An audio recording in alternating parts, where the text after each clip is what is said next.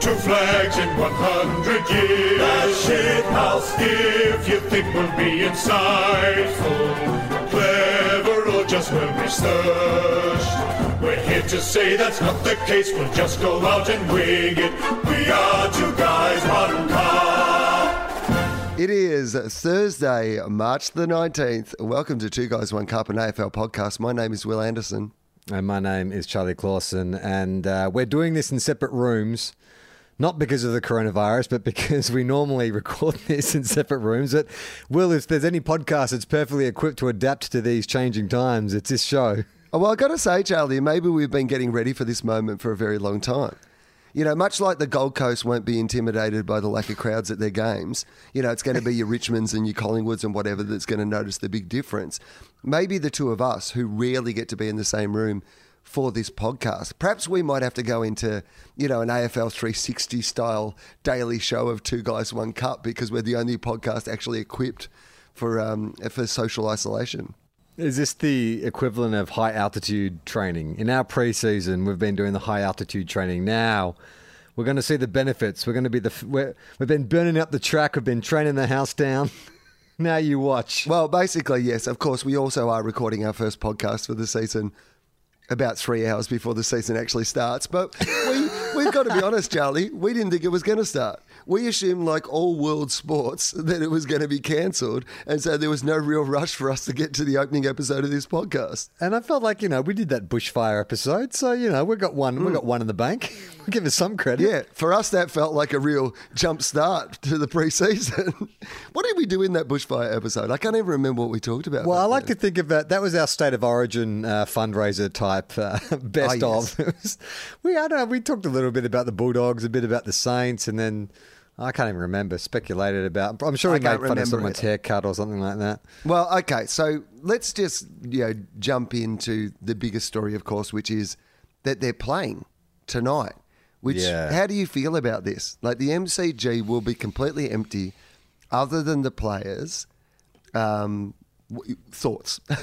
Hot takes. Start now. First of all, a lot of people have sent me some clips of the WWE this week who are also performing to empty arenas. And it has become my favourite thing now is to find as many clips as I can of the WWE, because there is something so odd. Like, you don't realise until you take the crowd out of wrestling just how important they are to the wrestling. And it's not just the reactions and stuff, but they cover a lot of the dialogue, a lot of what is said in the ring. And when the crowd isn't there, you can actually hear what the wrestlers are saying to each other. So the thing that I am most looking forward to is, well, those mics that they have on the umpires and around the ground and stuff, will we very clearly be able to hear what the players are saying to each other? Will we be able to hear the sledges? Like, what are we going to get through the microphones? That's what I am most keen to hear.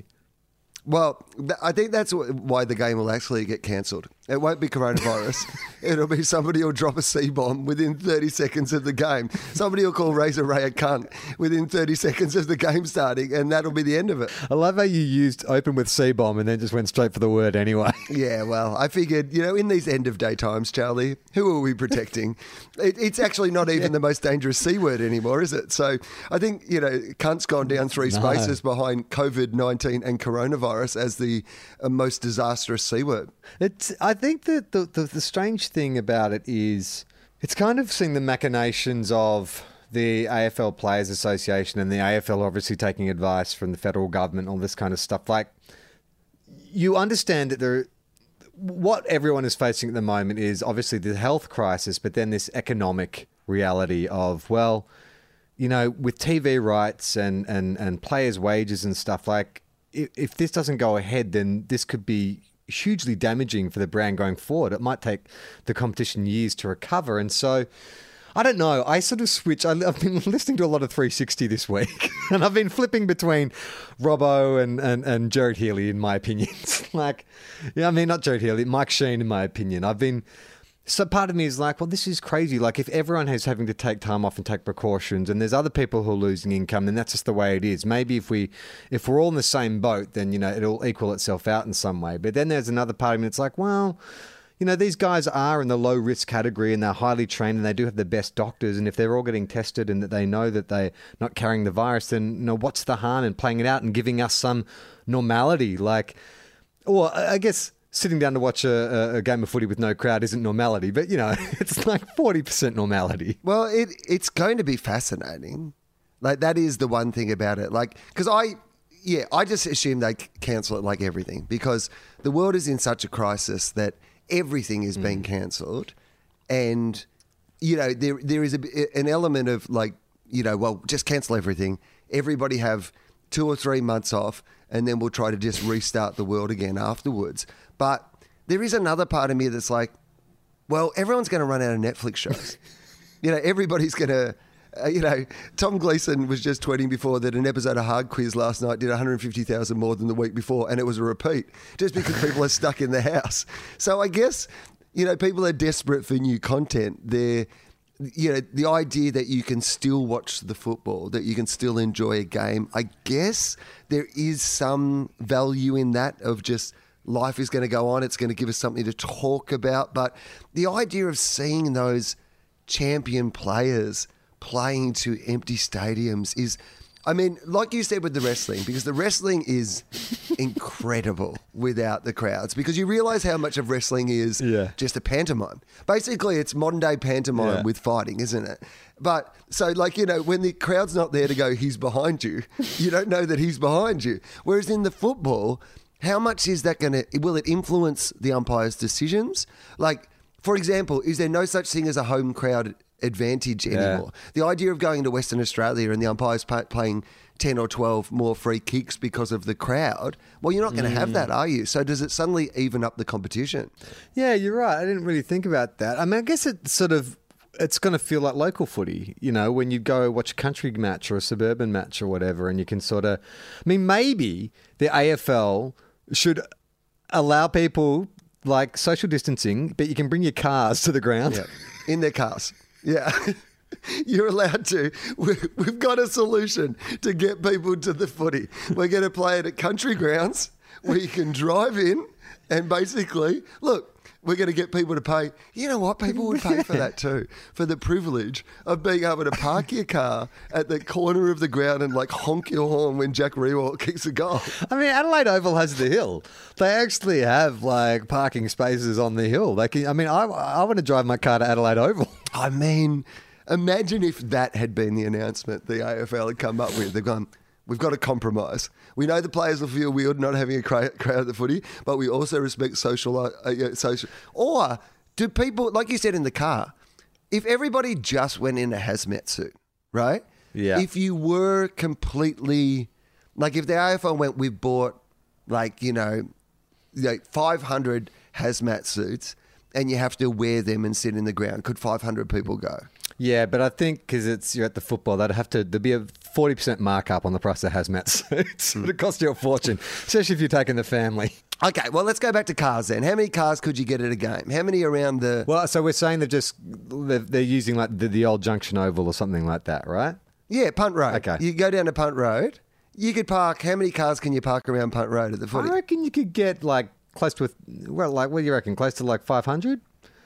At Punt Road? Gosh's Paddock. You could get I reckon you get 500 cars in Gosh's Paddock and you could play a game down there. Yeah, and you'd make Everyone fair has bit to of stay noise in their car. with the horns and stuff, wouldn't they? You create some atmosphere. Behind the goals, flashing your lights to try to put off an opposition when they're going for a goal. I like the idea, though, of also forcing these players, these highly trained, perfectly calibrated athletes, and they have to play on a suburban ground that's got, the cricket pitch is still visible in the centre square, and maybe there's one pocket that slopes down 45 degrees, just a shitty oval. Like the Little League, they just go to a park and they just stick those goalposts on a spike. They just stick them in the ground somewhere.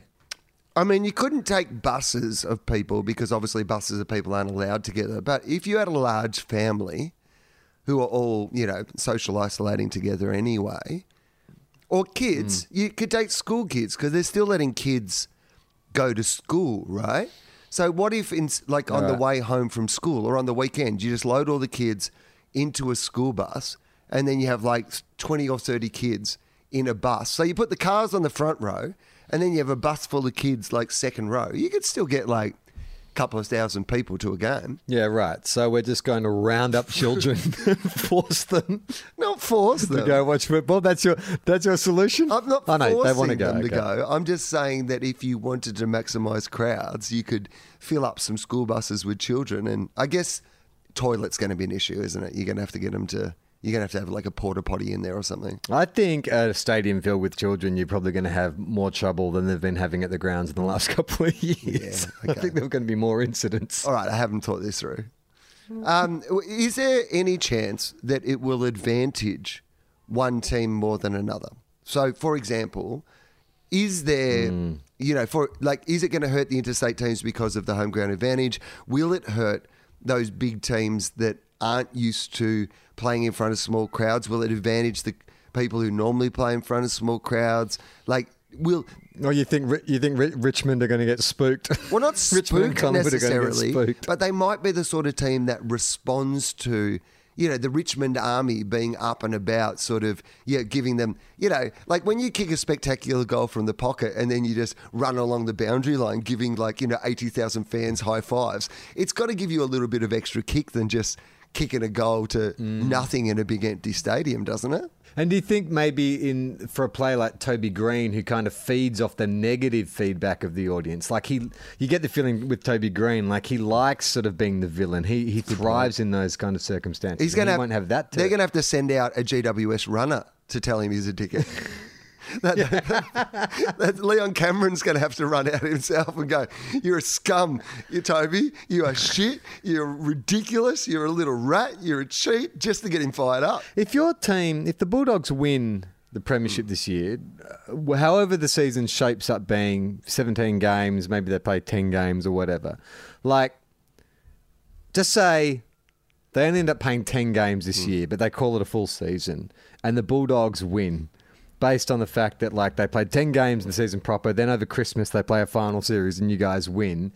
Does it somehow feel diminished by the fact that it wasn't a full season? It was like an interrupted season? I mean, to be honest, I think it would advantage us because when we won in 2016, we pretty much played 7 good weeks in a row, and that won us the premiership. So I've got to be honest with you, this might be That's how we play. Time for the Bulldogs to shine. I think if they don't play 17 games, it can't be considered a full season. In fact, I think if they don't play 17 games, I think 17's the proper amount. If everybody plays each other once and then you have a final series, that is an absolutely fine season. But anything under that, it starts to have a question mark next to it, I guess. And so what happens to the season if they don't make it to 17 for whatever reason? They just say this season is just, in the history books, it's just this irregularity, just a bunk season? I mean, you could do what, I guess the only thing that you could possibly do is set a minimum of what you think, like if we get to 12 games or if we get to 14 games, and then make it well, you still have to have finals, don't you? Because I think that it is completely unfair if you just call it like they do with a lot of other sports where they're like, this team is currently on top of the ladder, so they are now the premier of this competition. I think in the AFL, that would be incredibly unfair because you could just have a really good draw early on in the season and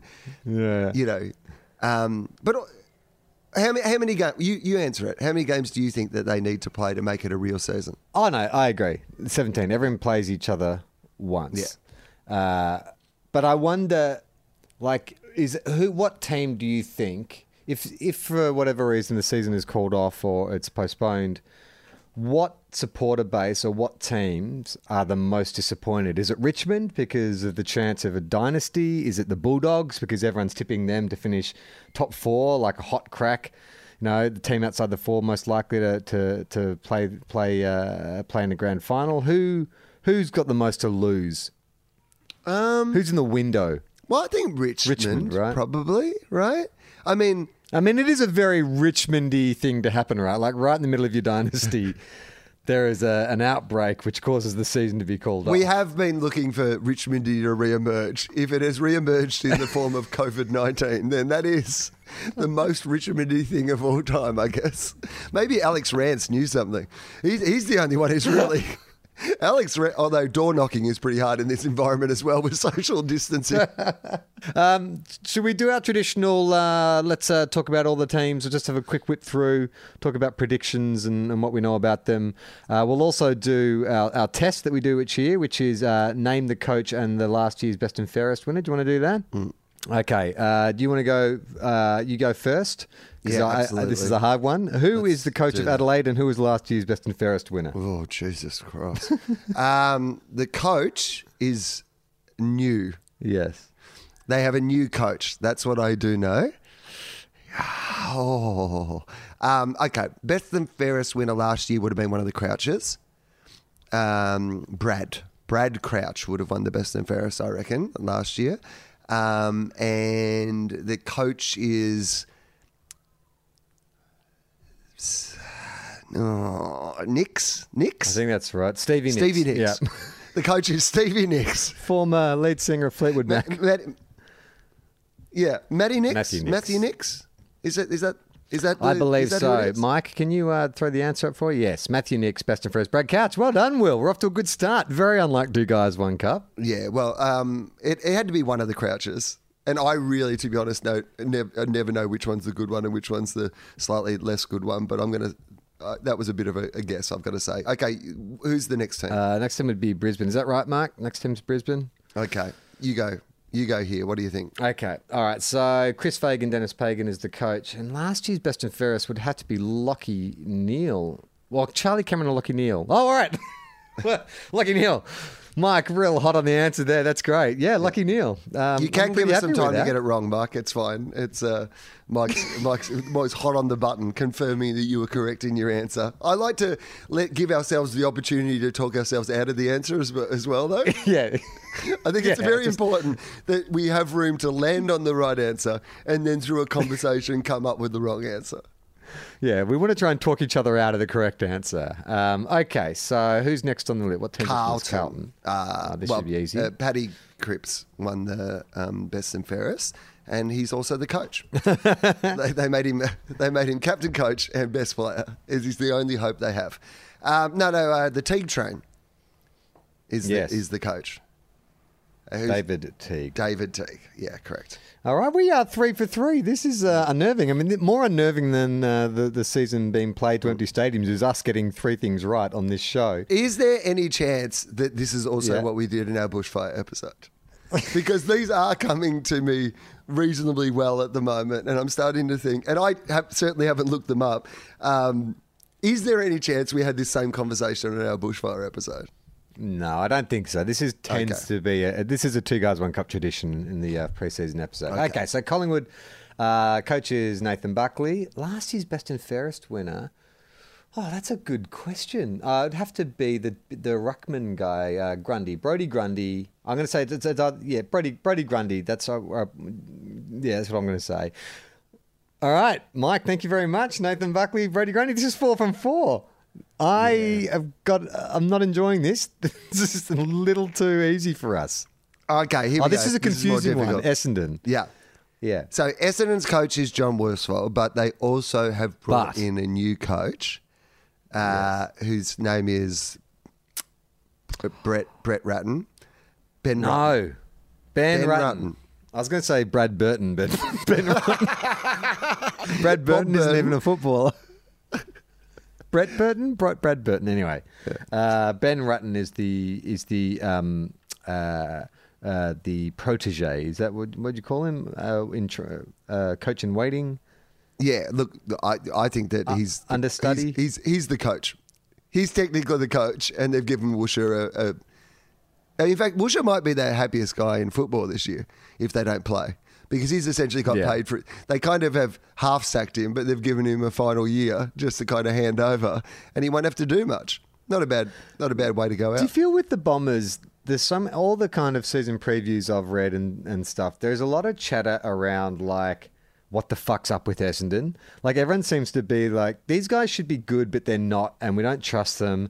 And the whole Danaher saga last year has left a really bad taste in everyone's mouth. And the whole John Worsfold thing seems unusual. Like people, I get the sense, and this is a total Two Guys One Cup vibe kind of thing, that people feel like Essendon didn't pay enough of a price for the drug scandal, that they've come back, and now what's going on with them is kind of like karmic, because they have everything in the right place. They have a coach with a proven track record, they have a great list, yet somehow it's not coming together, and no one can seem to put their finger on it, and I think it's karma. You imagine if they're having the meeting. They're going, guys, we need to explore everything. We've done leading teams. We've looked at our process from top to bottom. And I've got to be honest with you, I feel like our main problem is karma. So we're going to have to get some Buddhist monks in. We're going to have to go on a retreat. We're really going to... Can someone get Brett Kirk on the phone? We need someone to come here and explain to us the concept of karma. Essentially, we've spent all pre-season doing good deeds. We've been out in the community. We've been volunteering. Is there a chance? What if this would be the ultimate irony? If the rest of the players in the AFL end up getting coronavirus, and the only players who don't get the coronavirus are those who are under the supplements regime. Supplements program. At Essendon, and it turns out that Stephen Dank was actually onto something, and he's come up with the only working vaccine to coronavirus. That'd be a massive comeback for Stephen Dank. Stephen Dank was immunising the players 6 years ahead of when they needed to be immunised. We haven't done any predictions for anything. Let's quickly, Adelaide, where are they going to finish? Adelaide won't make the finals.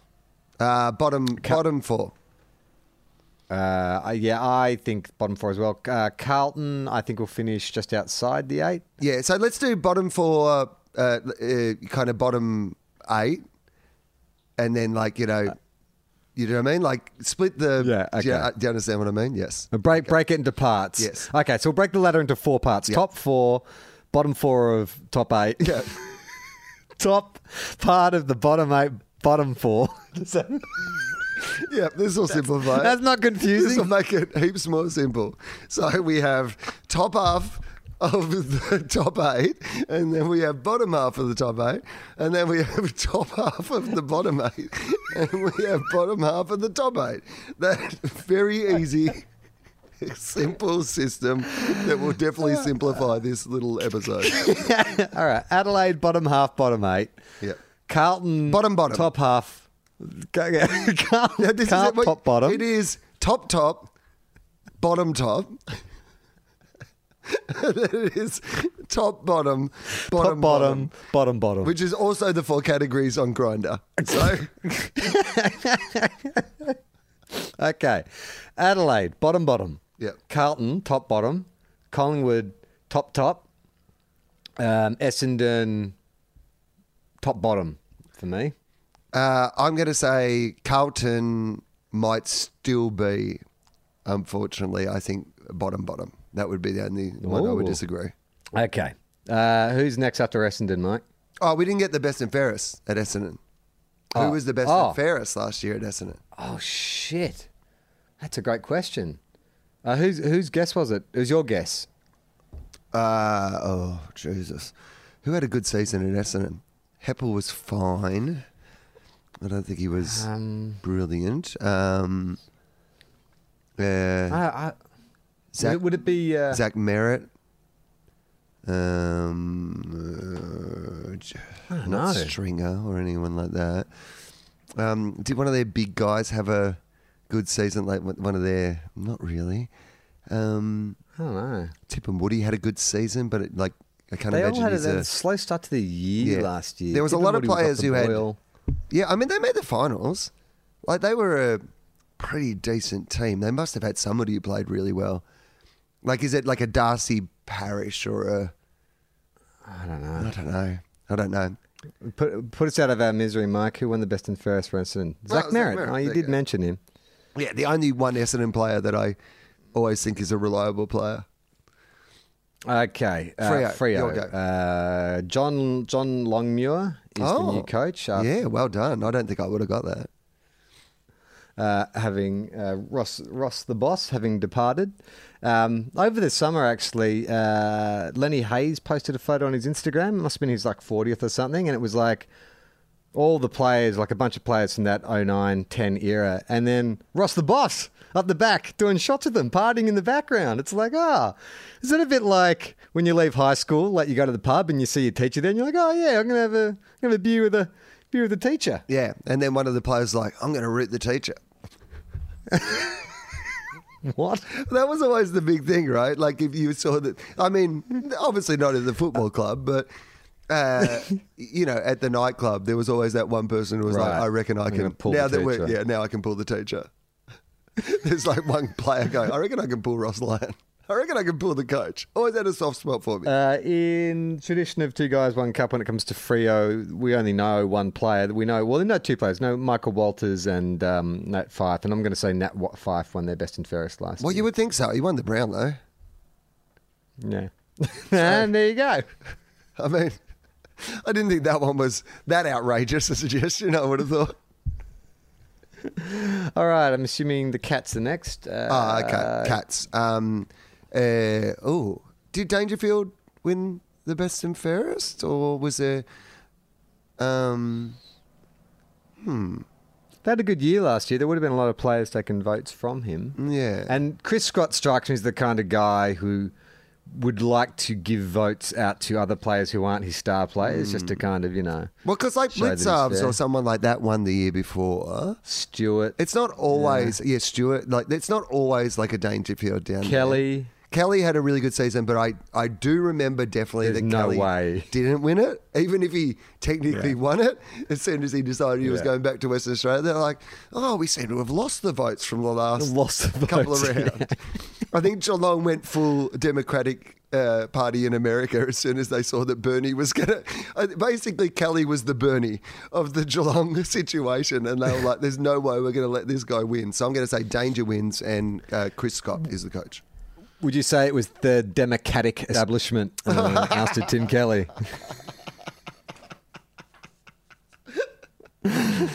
That's it. Politics and footy. Okay. The Gold Coast. Well, for fuck me dead. I mean, Stewie Jew. We know he is... they had a terrible year. Won 3 games. I don't even really know the captain. It's the ruckman. I know the captain of the Gold Coast is the ruckman. Wits. They're co-captains. Co-captains, I would say. Co-captains. So Wits and Swallow, I believe, are their Who co-captains. would have... okay. What about that little goal kicking dude, Sexton? I mean... He had a good he season. had a good season, didn't he?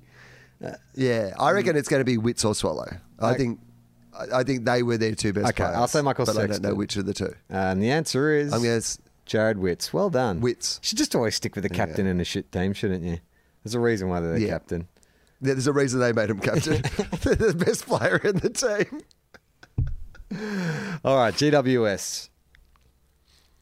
Oh, yeah. Okay, so Leon Cameron's the coach. Yeah.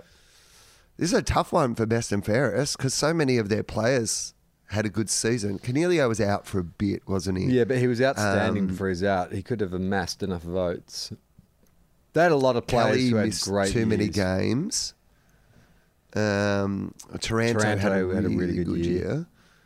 Whitfield did really well. Lucky had a great year, yeah. Lucky Whitfield could definitely be. Talk about vote splitters. They're a team of vote splitters. They got a lot of good players, yeah. A lot of eye-catching. Because Toby Green had a pretty good season, didn't he? I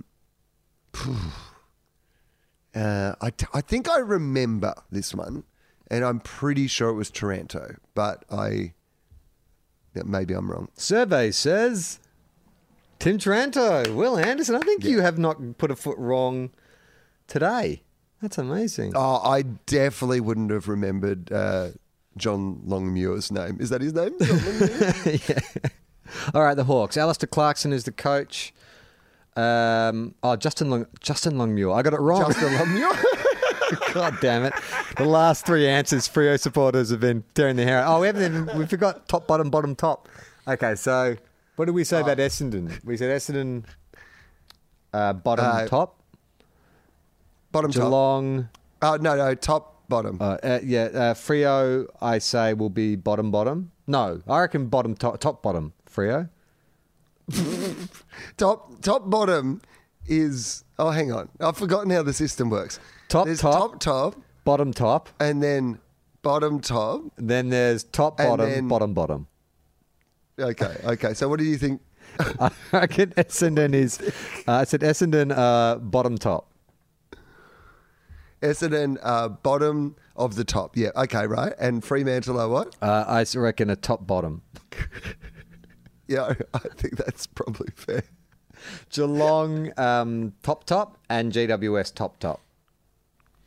I'm going to say Geelong, bottom, top. No, top, bottom. And who was the other one? GWS. GWS will be top, top. I think we've already filled out the top four. We're not even halfway through the teams. Okay. Hawthorn. Alistair Clarkson's coach. And I'm going to say Thorple. Thorple? Mitch the Torpedo. What's his name?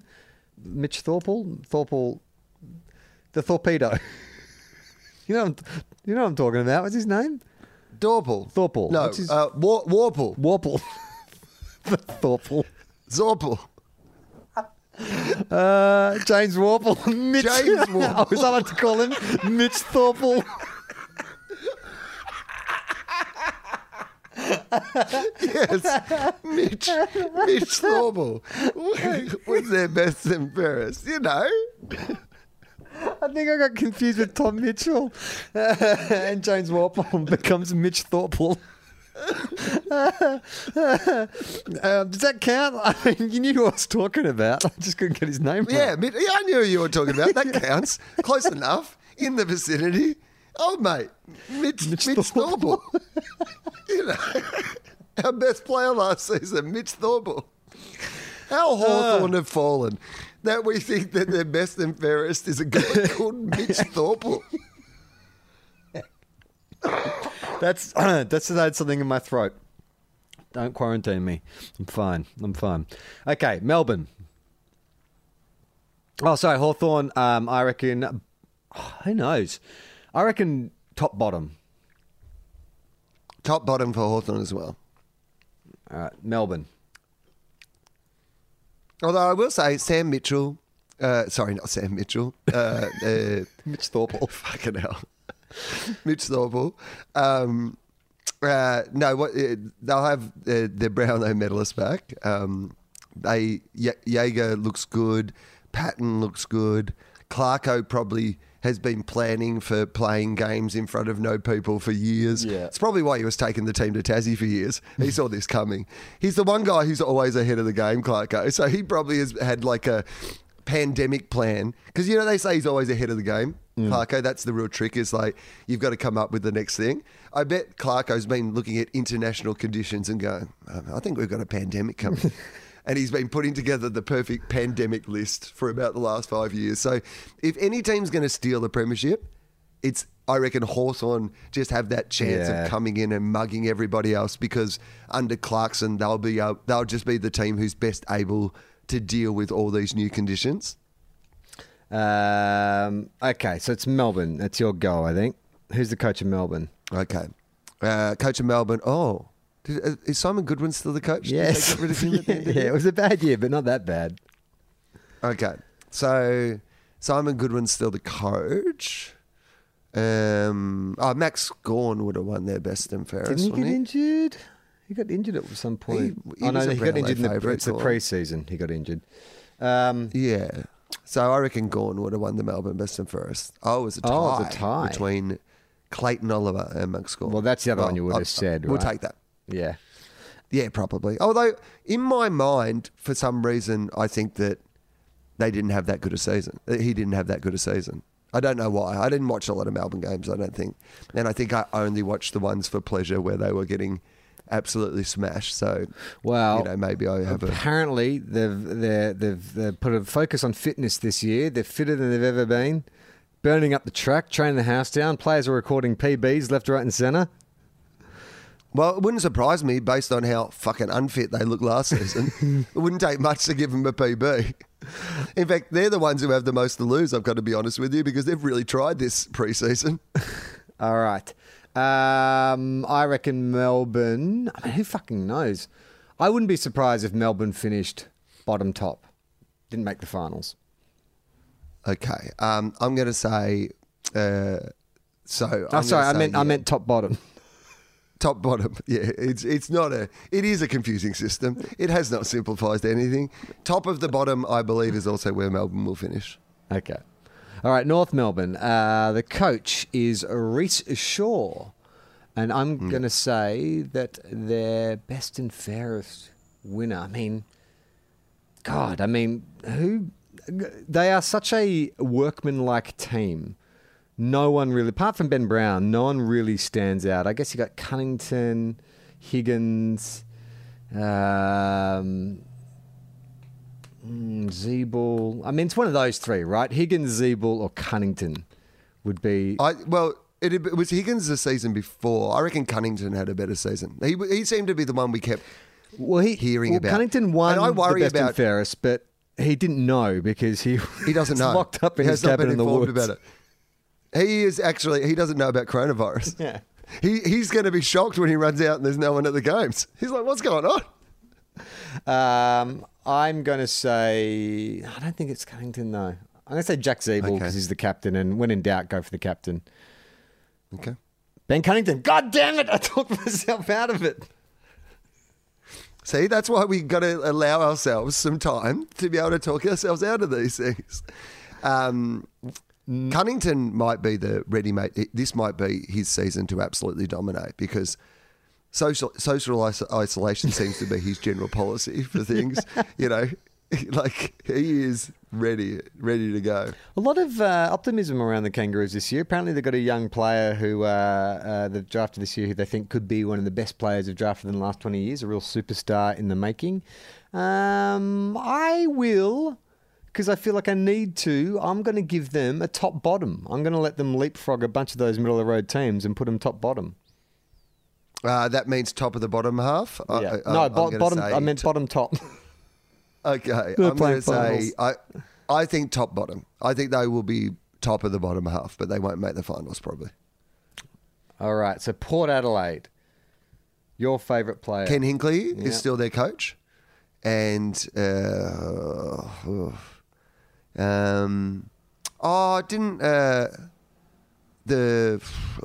the name of the former captain at Port Adelaide? Hard player. Broad? No. Absolute gun. No, not Broad. What is his name? Absolute great player, and I cannot remember it. I think it's Mitch Thorpe. What is his name? Hardnut. Plays in the middle. Used to be the captain. Gray. Gray. No, Gray. not Gray. No, not Robbie Gray. Is it? No. Ollie Wines. Oh, maybe it is Gray, is it? Robbie Gray's their best player, but I don't know he won the best and fairest. I don't know who you're talking about, but it's put us out of our misery, please, Mike. Yeah.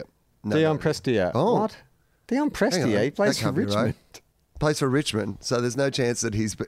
I mean, I know Port had a weird season, but if Dion Prestia has managed to win the Port Adelaide Best and Fairest, then things are really going... Tough time down at the club.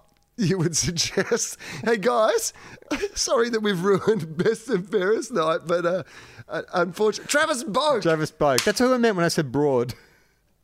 Yeah, and that's who I meant when I said that tough guy who used to be the captain. So I was kind of right, but I can't claim that one. Port top bottom for me. They need to make the finals for Kenny Hinkley, so I'm going to say bottom of the top. All right, Saints. I know the answer to this, so I'll let you have a punt.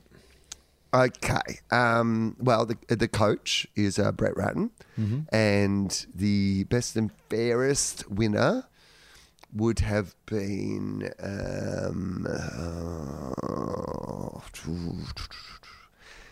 Seb Ross or the Ruckman, the Rowan Marshall, I reckon.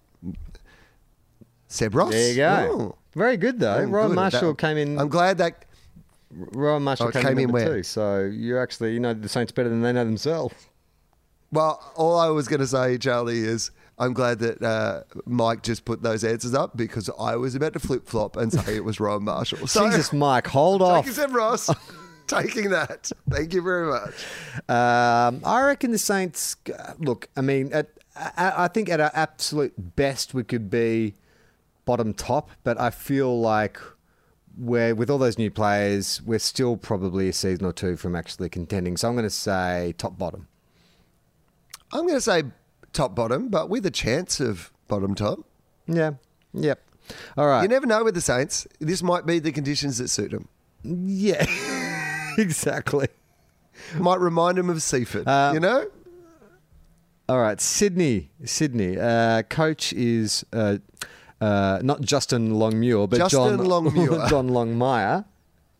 I mean, if there's Dennis Pagan and Chris Fagan, there's got to be John Longmire and Justin Longmuir, right? All I'm saying is we've got to get David Letterman to host the Brownlow so he can do Justin Longmuir, John Longmire, Justin Longmire. Oh, no. Lost them.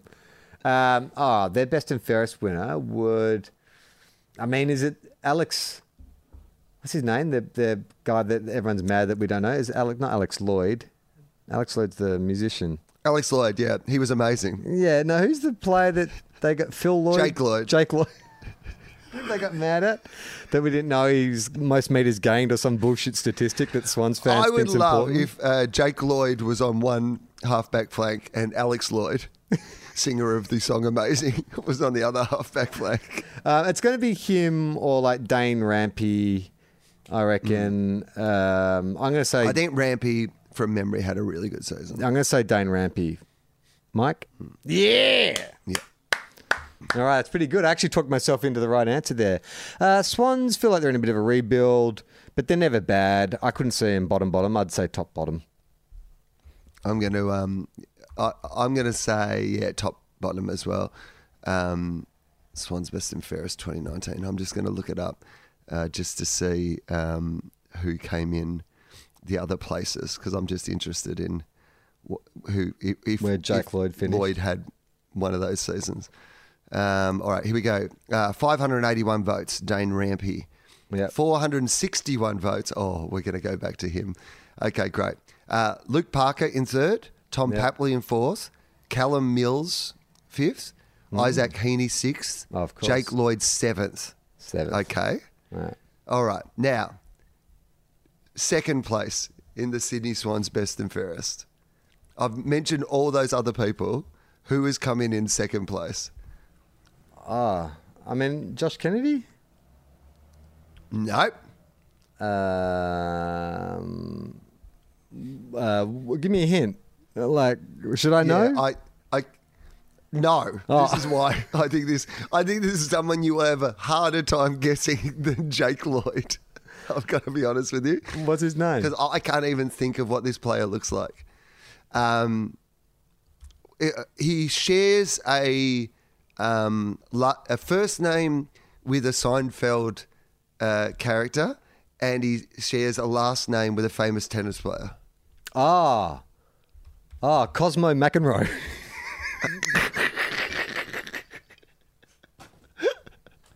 Yeah, that Swans player, Cosmo McEnroe. He's fantastic. Plays out of the back pocket. Dower left footer. Okay, Seinfeld character. So George, Jerry, I don't know, George Rafter, Jerry Nedoravilova. George Hewitt. Oh, who the hell's that? Yeah, correct. He came second in the Swans best and fairest. What is the Swans deal with like taking no-name players and like having them do really well in their best and fairest? I would not. All right, I'm going to take. If you bring up a photo, I'm going to try and guess what he looks like based off his name. Oh, okay, great. Yeah. And I've already forgotten what his name is. Did you say George Hewitt? George Hewitt. Yeah. Okay. I'm going to say George Hewitt is blonde. He is not blonde. No, he has dark hair. I'm going to say he has. He's got no facial hair. He has a mustache. Well, kind of a mustache goatee, it seems. Right. What there position are does he various play? pictures, but the most recent one seems to is kind of a mustache goatee operation. I'm going to have to look it up because I have no idea who this person is. And he's second in the best and fairest, George Hewitt. Yeah.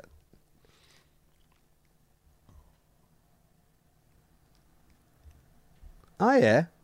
I have no idea who that is. I've never seen that guy in my life, ever. Are you Never sure seen he's him. a footballer? Well, all I'm going to say is he came second in the Swans best and fairest. Maybe the Swans are giving votes to people who aren't footballers, but I assume he's a footballer based on that. All right.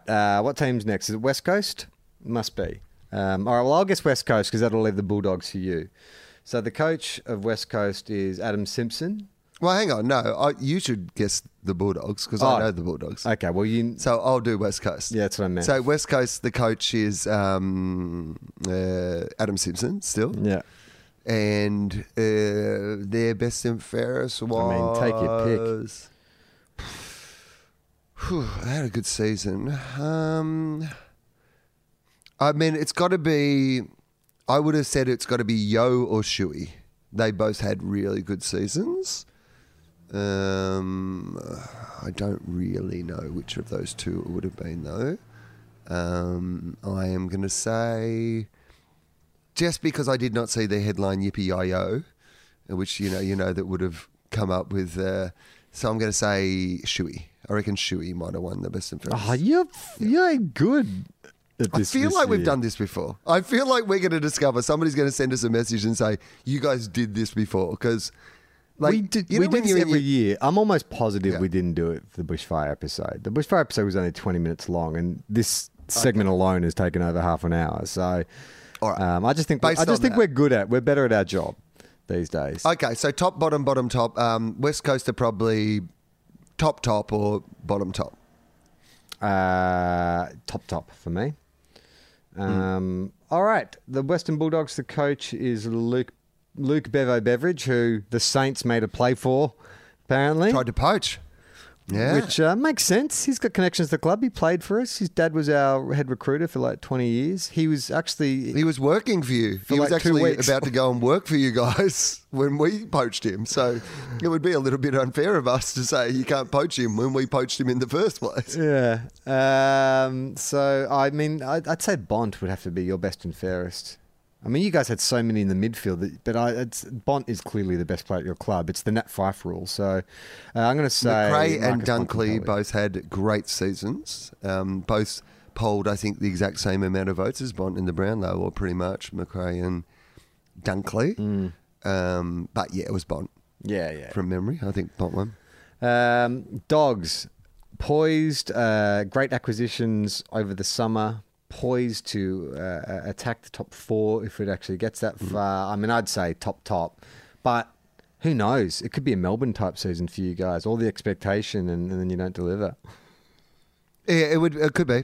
No. Although I feel like we've had a couple of those for the last few seasons. Yeah. It feels to me like, I mean, if this were a regular season, if we didn't finish in the top six, I think you'd be disappointed with how the season was. Just on trajectory, list demographic of players, all these sort of things. I mean, obviously, this style of season, who fucking knows? But Yeah. I would say top. That the hopes would be top.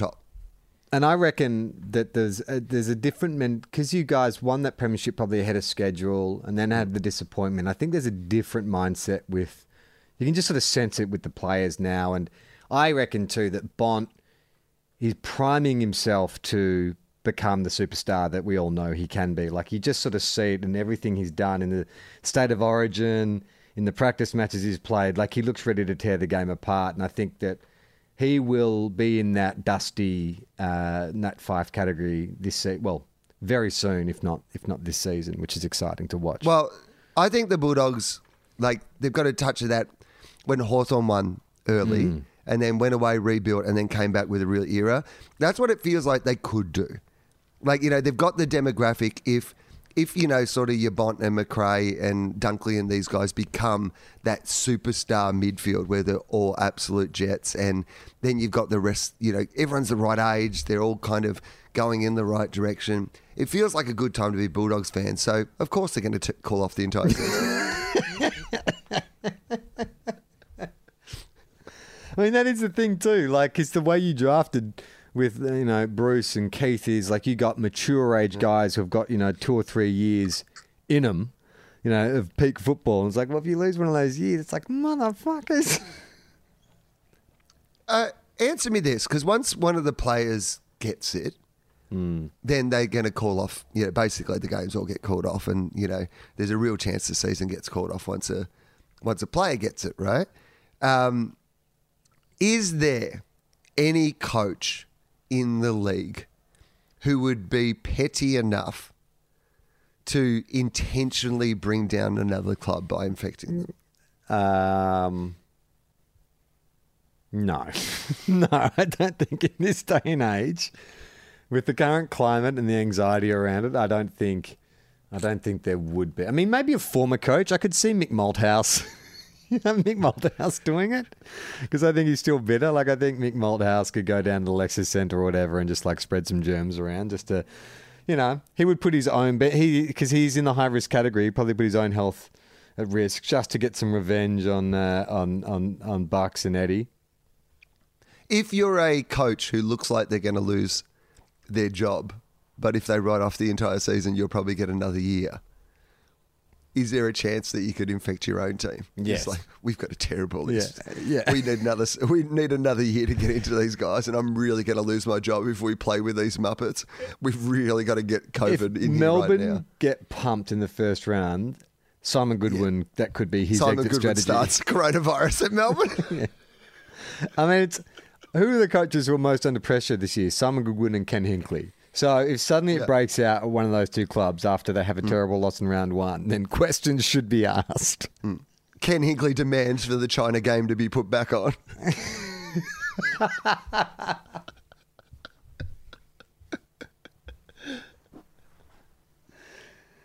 Oh, good stuff. All right. Well, does that bring our season preview to a close? What else? It does. There's not really much else to talk about. Did you see any of the State of Origin game?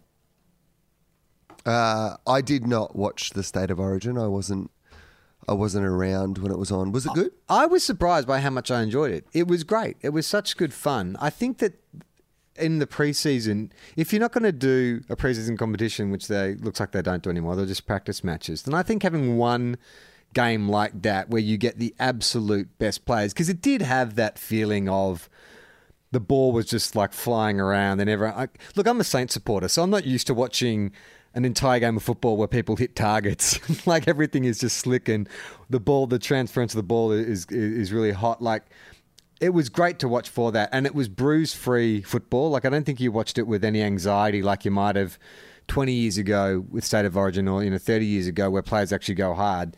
This felt like a bunch of Rolls Royces just like cruising around, like, hitting up targets, but no one was trying to get hurt. So I reckon they should bring it back. It maybe is like a yearly fundraiser. That didn't take anything away from the game, because that's what Not at all. NBA All-Stars game is like, right? It's just the best players in the game playing at a level that they all get to showcase, how good they are. But there was a worry for me because of the way that we, remember State of Origin football, is that if it was played as a bit of a demonstration game, an All-Stars game, rather than a State of Origin game, that it would take something away from it. But because I think they're never going to have State of Origin in the way that, we remember it. Yeah. Because there's too many states, and clubs won't give up their players to be injured and all these sort of things to be played in that way. But if they are playing a All-Stars brand game where you've just got the best players in the competition putting on an All-Stars weekend, I think that you could almost expand that out also. Like, have a goal kicking competition like they do at the, like a shooting competition. The Jack Higgins goal kicking competition, just trick shots. It should just all be like trick shots at halftime. Yeah, can you imagine like how good a day that would be if you get like Eddie Betts and Jack Higgins and like Michael all these Walters. guys. Michael Walters. Yeah. Did you see Michael Walters kick that goal from the boundary at training the other day and then jump up over in the fence to applaud himself? Yeah. I'd like to see a bit of that in games, by the way. I am well up for that during the coronavirus ban. If Michael Walters kicks a game and wants to jump the fence and applaud himself, I say go for it. I also think too, like, I know we're joking, but you know how in slam dunk competitions, it's always a bit gimmicky. Like, you know, they'll roll out a car and someone will jump the car to hit the ring. Like, let's do that, but with the goal kicking. You know, someone just, you take Angry Anderson's Batmobile and you just put it in the goal square and someone kicks it round the corner, bounces it over the Batmobile. No, I think you're thinking about this wrong. Like the goal kicking, yeah, of course you could do that. You could trick shot it and maybe put a ramp and those sort of things. But how about like a high marking competition as well, like the dunking competition? That's where you bring in your car. Like, you know, so, and you maybe allow them to use a trampoline. Do you know what I mean? Like, you know, so you put a trampoline and you see how high they can actually fly. I would also like to see them like bring out, you know, just like, remember Shane Mumford when he just like tackled that guy and absolutely like killed him from GWS a few years ago? I'd like to see like a tackle comp where you just get like the biggest player in the competition just gets to run and tackle the smallest player in the competition, just sort of see how hard he can drive him into the dirt. This is now kind of blood sports. This is a different concept. You're workshopping now, I've got to be honest with you. I just want to see Shane Mumford bury people into the dirt. That just be its own separate competition. What I would like to see at the All-Stars match is Shane Mumford kill Caleb Daniel. That's what I want to see. Is that too much to ask? Is that too much to ask?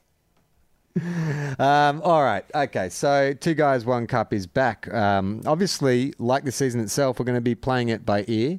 But we were sort of discussing off air. We may be doing sort of shorter episodes in the event of delays or postponements or anything like that. But we'll try and keep it regular when the games are regular. But in those in-between moments, we'll also try and put some stuff out there to talk about. Because I feel like this season there will be a lot to talk about. Well, I think that might be the way to do it. Rather than trying to do a weekly big old coverall episode, it might be a chance of going, let's just, when things happen, you know, get together and do shorter episodes and have a chat. If people like that, if you think that is a good idea, then hit us up on our Facebook page or any of our socials and let us know. And we will try to check in tomorrow because I think it's just going to be worth having a little talk about what it was like to watch the game 100%. Without the crowds. And yeah, so let's do that as well. Yeah, we're on Facebook. We're on Twitter at Two Guys, One Cup AFL. So like Will said, if you want to get in contact with us, best way to send us a message. Okay, for the first time in 2020, play on Not 15. Ball. I just realised this is the second time because we did the bushfire episode, but that one doesn't count. Well, that's very Two Guys, One Cup. It might be the second time we've gone through the teams and predicted where they're going to finish. Who fucking knows? Because we really nailed that in a way that I'm not sure either of us are capable of nailing it. If it hadn't been for Mitch Thorple, we really had a pretty good run through that. All right. We are Two Guys, One Cup. Hey, we're back. We got off air and then we realised that Well, Will, in the first season of Two Guys, One Cup, in the season preview, we didn't talk about Collingwood, the biggest football club in Australia. And in this latest season of Two Guys, One Cup, we forgot to talk about Richmond, probably the second biggest club in all of Australia. Well, we did say that Dion Prestia won the Port Adelaide Best and Fairest. So I think that's a bit of a shout out to Richmond. We kind of mentioned them. Yes. Yeah, so I'm assuming that Dion Prestia won the Richmond Best and Fairest, the human meatball, as they call it. And the coach is Dimmer Hardwick, of course.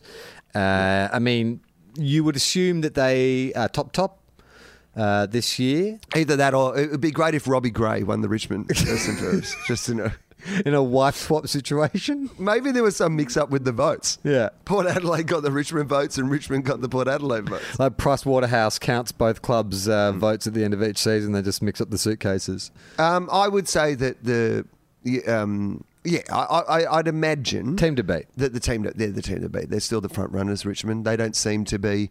You would say with Rance gone that, but he didn't really play, last season, and they seem to be and fine Dylan without Grimes. him. Grimey stood up for him, so he's got a ready-made replacement. And also, like, Richmond's rise and Richmond's run, it's only gotten better. It's not like they've done it despite. Like, so Rance goes out, they get Grimes. They discover Marlon Pickett. And Sydney Stack. Like they're going to be better this year for having done it. Like you can't see any backward step. Has anyone ever had By the way, there's this on the afl.com.au, there is a 12-minute piece on Marlon Pickett, which I highly recommend for AFL fans. It's just great. such a great little... His story is absolutely incredible. But it becomes more and more incredible. What a life he has led, right? You know, was not going to get to the AFL, was in prison, obviously, had dreams, said, you know, they made this documentary while he was in prison that he still had dreams of making the AFL, got looked over for every draft.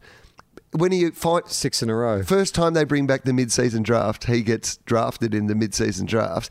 He had an injury at the time, so chances are he probably wasn't going to get drafted. He wins the best and fairest in the VFL Grand Final, plays in the AFL Grand Final, first game in the AFL Grand Final day. He's probably in the best 3 on the ground on Grand Final day. You know, 100,000 people at the MCG. That's your first game of AFL football. Your second game of AFL football, no people in the crowd at that same venue. Like, same venue. So when... Literally no one there. Isn't that... There can't be anyone who's had more of a bizarre start to their AFL. It was already bizarre. Like, it was already one of the greatest AFL stories of all time. But the next chapter is like... This is almost, it feels like he's in The Leftovers or something. Like he was just playing a game of footy and the entire crowd just disappeared. Yeah, it's an amazing story. Yeah, so we say there, top. What's the lowest they could go? Top, bottom, right? Bottom, top. Bottom, top. Bottom, top. All right. No, I think the lowest Richmond could go is top. They might finish 4th. Yeah. And that would be a disaster. That would be a terrible season for Richmond if they finish 4th. The best they can finish is top, and the worst they can finish is top. All right. I'm so glad we came back for that insightful bit of commentary. We are 2 guys, 1 car.